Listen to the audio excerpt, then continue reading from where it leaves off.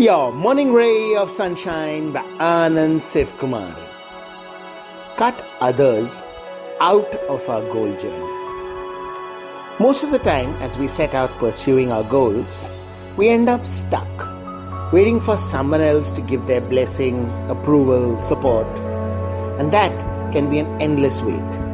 Not worth it. Sure, things would be easier if we got that investor, publisher, facilitator, so on.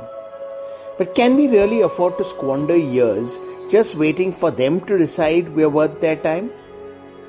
The only way to accelerate our journey towards where we want to get is to reduce dependence on others as close to zero as possible and to cut other folks from the equation.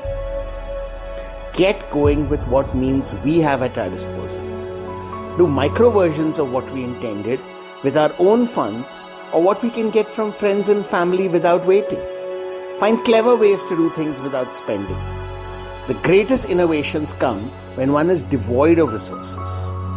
Use this as an opportunity, not a shortcoming. Best part is when the same people see us going ahead without them, they'll suddenly feel insecure and start chasing us. Try it. We'll see. Sunshine in your day.